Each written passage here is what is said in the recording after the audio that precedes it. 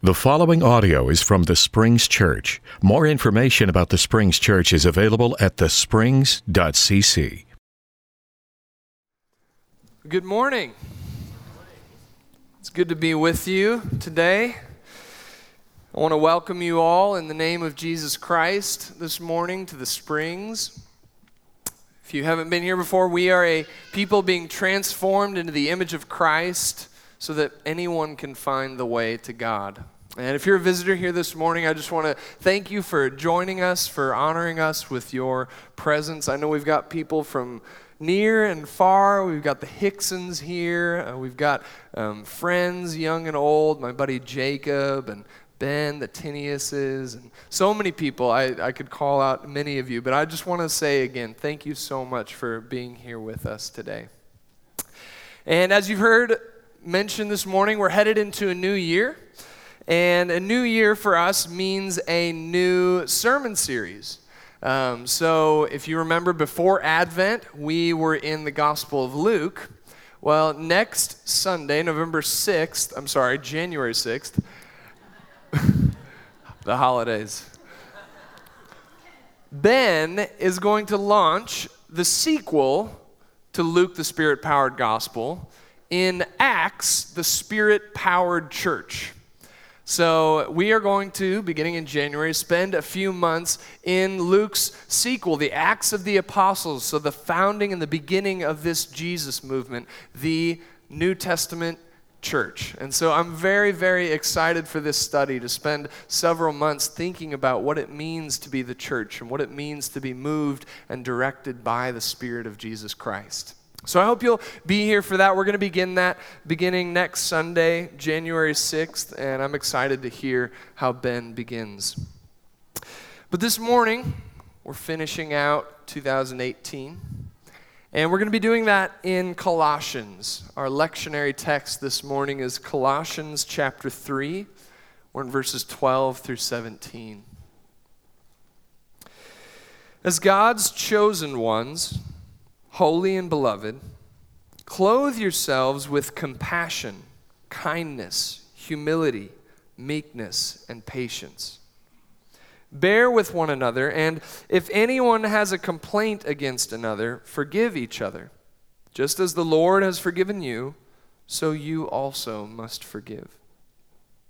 Above all, clothe yourselves with love, which binds everything together in perfect harmony. And let the peace of Christ rule in your hearts, to which indeed you were called in the one body. And be thankful. Let the word of Christ dwell in you richly. Teach and admonish one another in all wisdom, and with gratitude in your hearts, sing psalms, hymns, and spiritual songs to God. And whatever you do, in word or deed, do everything in the name of the Lord Jesus, giving thanks to God the Father through him. Let's pray, church. God, we do give thanks to you this morning. We give thanks to you in the name of Jesus. We give thanks for the peace of Christ that is with us, that rules over us. We give thanks for the word of Christ that speaks your salvation into our lives. We trust in that word this morning, and we ask that you would bring it to us afresh today.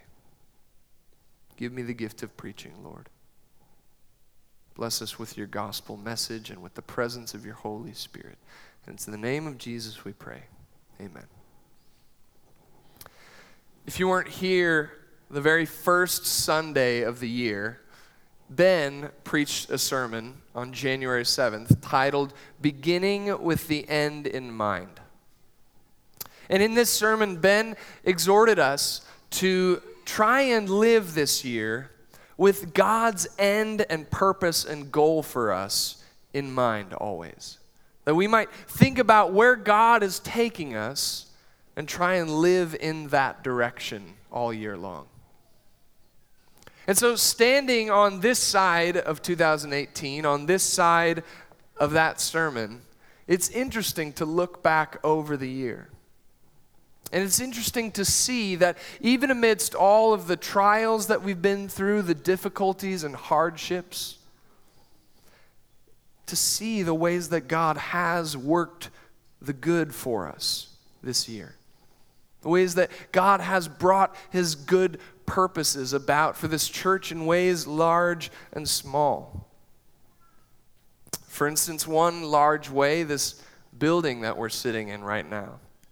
The long journey that led us here and God's faithfulness to guide us to this space that is such a blessing. But also in small ways, in missions, in benevolence, in little day-to-day acts of faithfulness in our youth group, and even in baptism. In fact, Olivia Roberts, Emily Sisk, Ashlyn, and Melissa Bokesh have all been able to put on Christ in baptism this year. Let's give them a round of applause.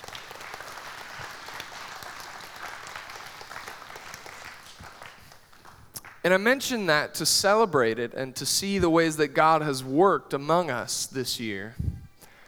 But I also mention it because baptism is the background of our text this morning. Baptism is exactly what's in the background of Colossians chapter 3. And you can see the kind of baptismal language that's in this passage from the very beginning. Paul talks about being raised with Christ. He talks about putting to death that old self. And then he talks using this clothing language, this baptism language. Beginning in verse 9 and 10, he says, seeing that you've stripped off the old self with its practices, and you've clothed yourselves with the new self, which is being renewed. And then in our text this morning, beginning in verse 12, he says, clothe yourselves with compassion, kindness, humility, meekness, and patience. That is baptismal language. That's stripping off the old self and putting on the new self, Christ. And what you may not know about many of the baptisms that happened in early Christianity is that many of them happened in the nude. It's an interesting fact. I'm serious here. Many of the early Christian baptisms, up until the Middle Ages, the evidence suggests that many of the people baptized were baptized naked.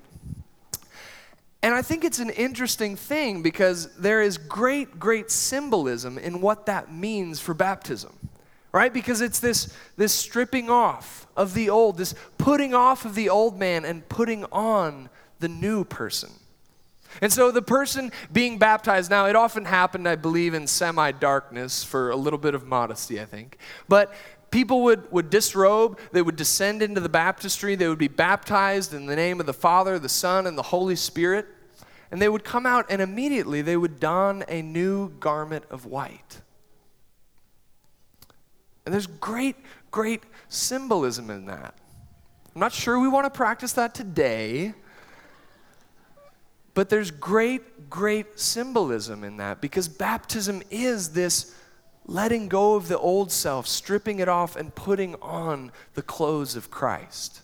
Right? Just as one enters the world, is birthed into the world naked, that one is entering the church and birthed into the church, stripped of the old self and clothed in Christ.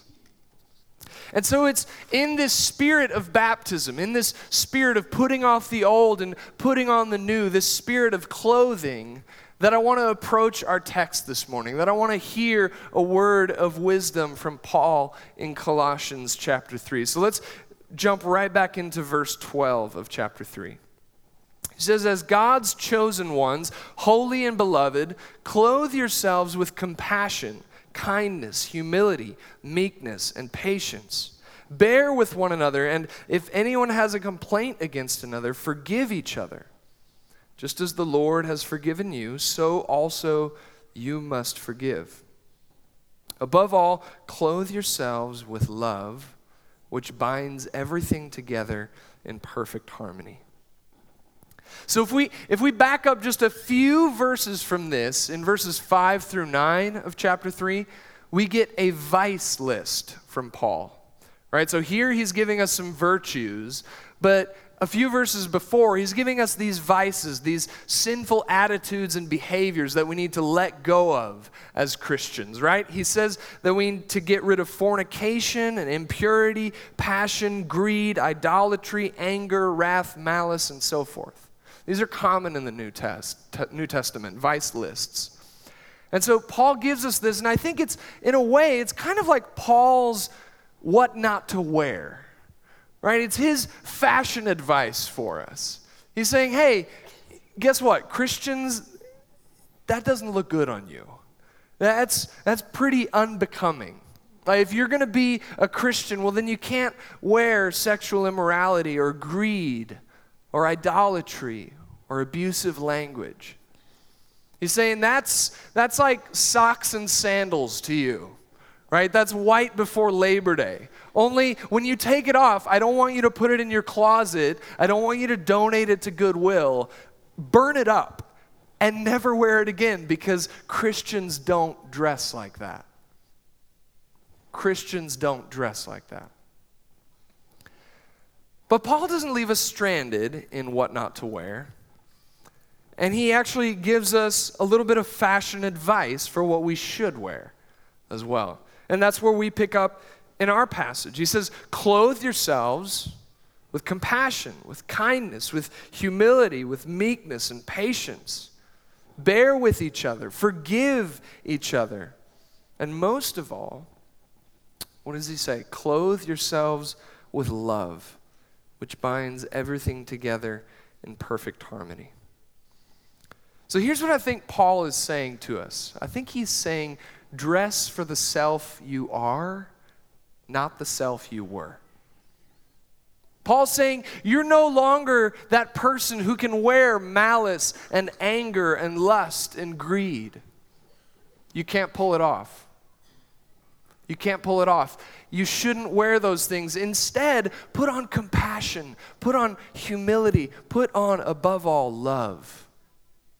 Because love is what ties the whole outfit together. Love is what makes it all work. It binds it together in perfect harmony.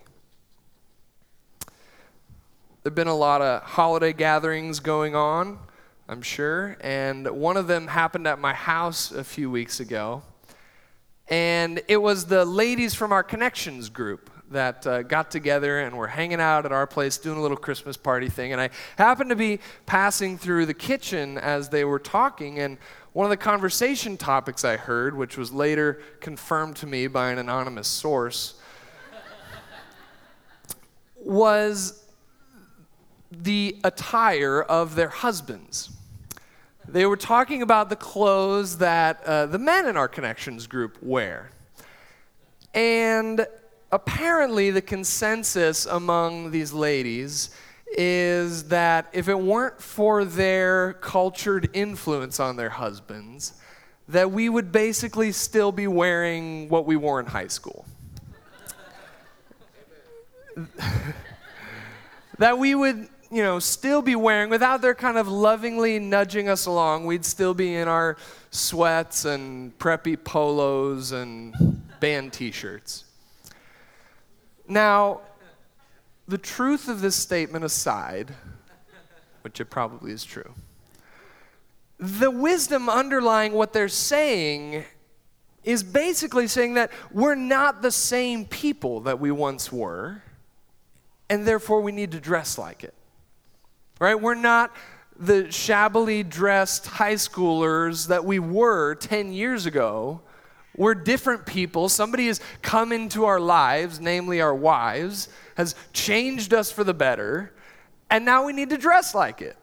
We need to dress like the new people we are. And this is the logic that is underlying Paul's words in Colossians.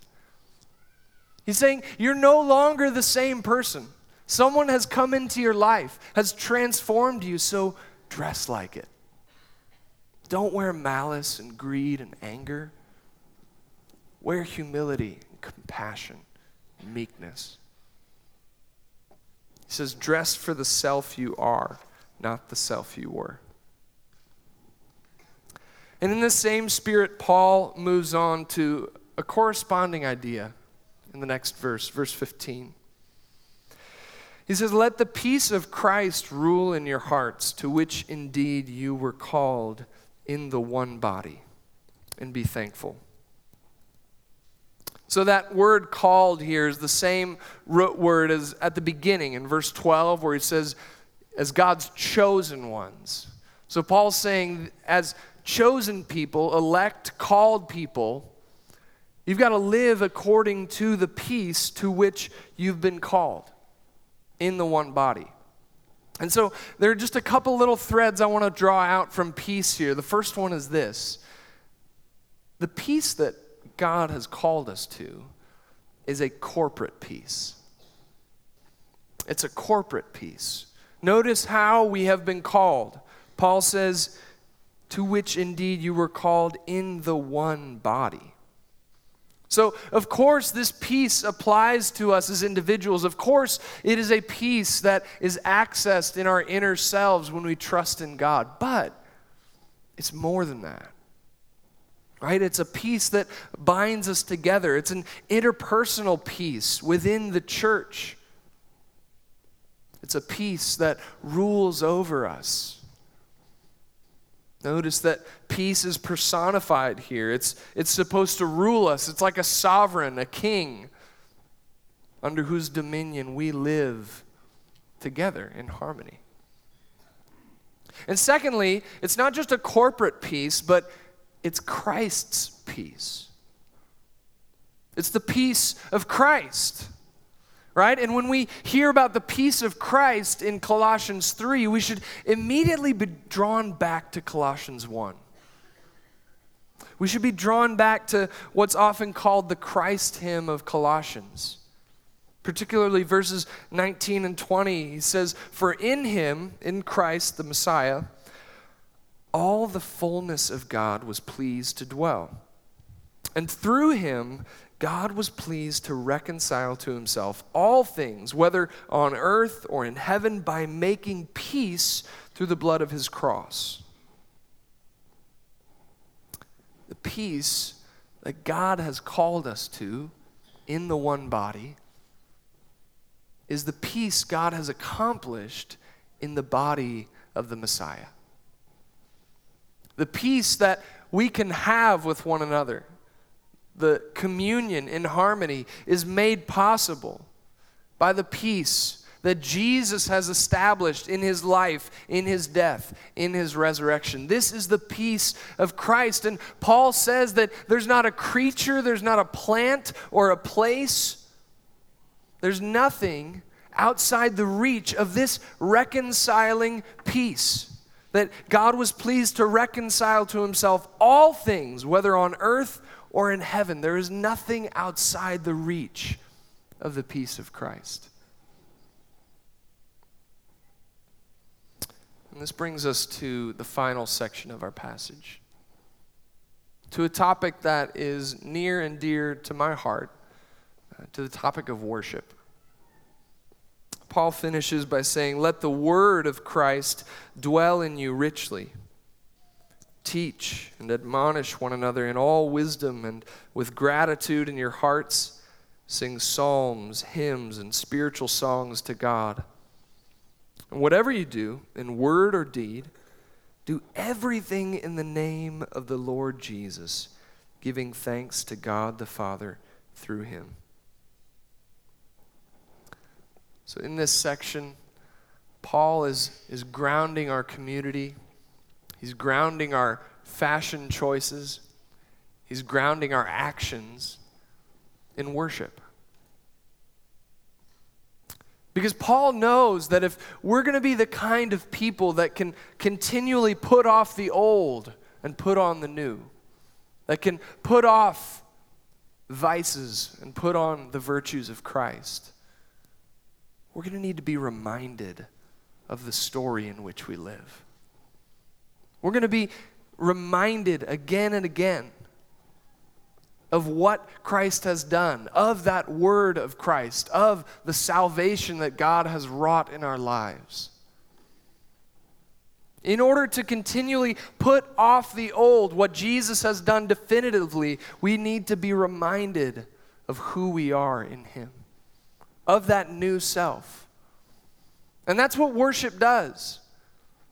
We teach and admonish one another in all wisdom. We sing songs and hymns and spiritual songs proclaiming the story in which we live, proclaiming the people that we are, the newness that has come into our lives. Worship is the way we do that. Worship is the way the word of Christ begins to dwell in us richly. This is actually the only time in the Bible that we get that phrase, the word of Christ. Scripture is chock full of the word of God. It's chock full of the word of the Lord. But only here do we get the word of Christ, word of the Messiah.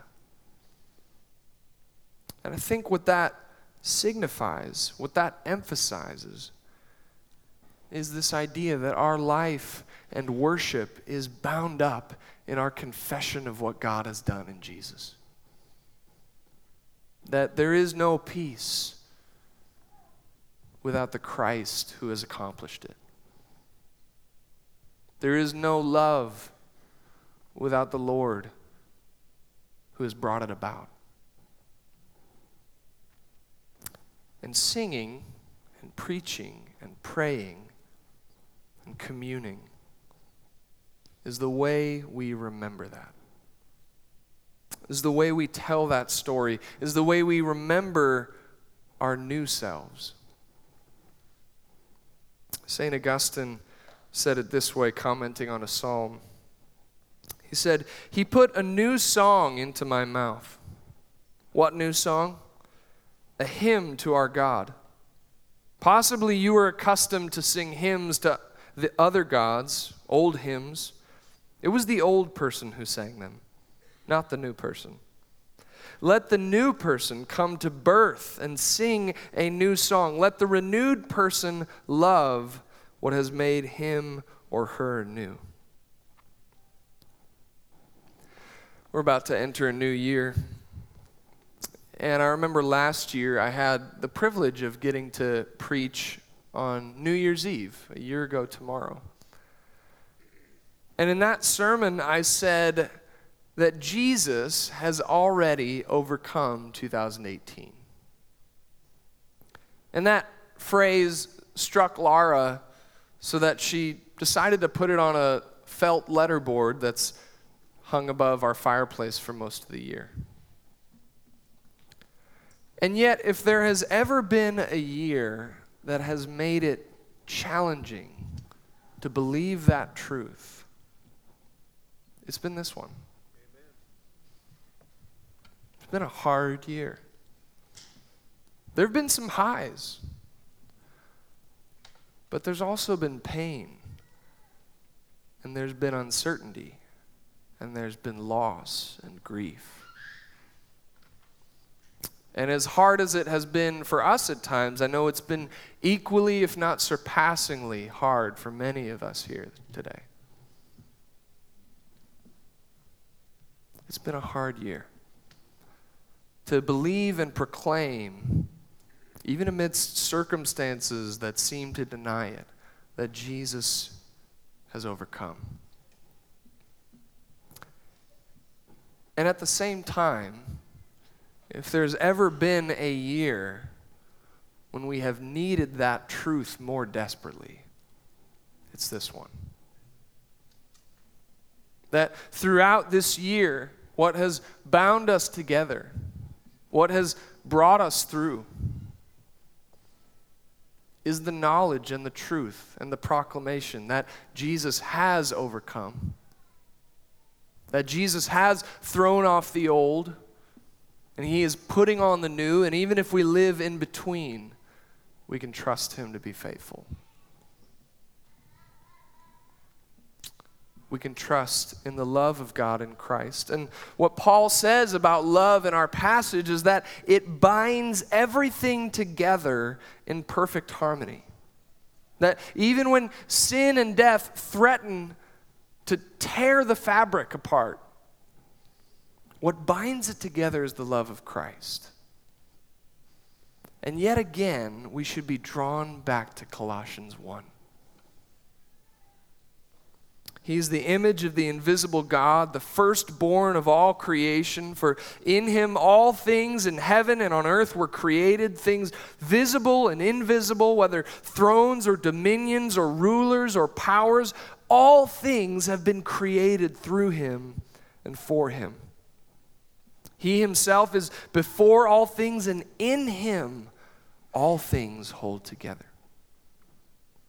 He's the head of the body, the church. He's the beginning, the firstborn from the dead, so that he might come to have first place in everything. Because Jesus is the firstborn from the dead, we can be that too. We can put to death the old self and put on the new. And that very same love that is manifest in Christ is that very same love that binds everything in the cosmos together, is the very same love that binds us to one another. It's the very same love that holds every thread, every particle, every string in the universe in place. And it holds me to you, and you to me, and us to God. And it holds us and carries us into the next year, and to the next year, and the next year, and always. And it's the very same love that bound us together this year. And every trial, every tear, and every terror, it was the love of Christ that brought us through. And it's the love of Christ that will carry us through together, bound together in perfect harmony. That's our only hope, church. And if you haven't put off that old self, if you haven't put on the clothes of Christ, decided definitively to follow him, to trust in his unfailing love, I want to invite you to do that. I want to invite you to decide to follow Jesus Christ, who holds all things together in his perfect self-giving love. Would you stand and praise him together this morning, church?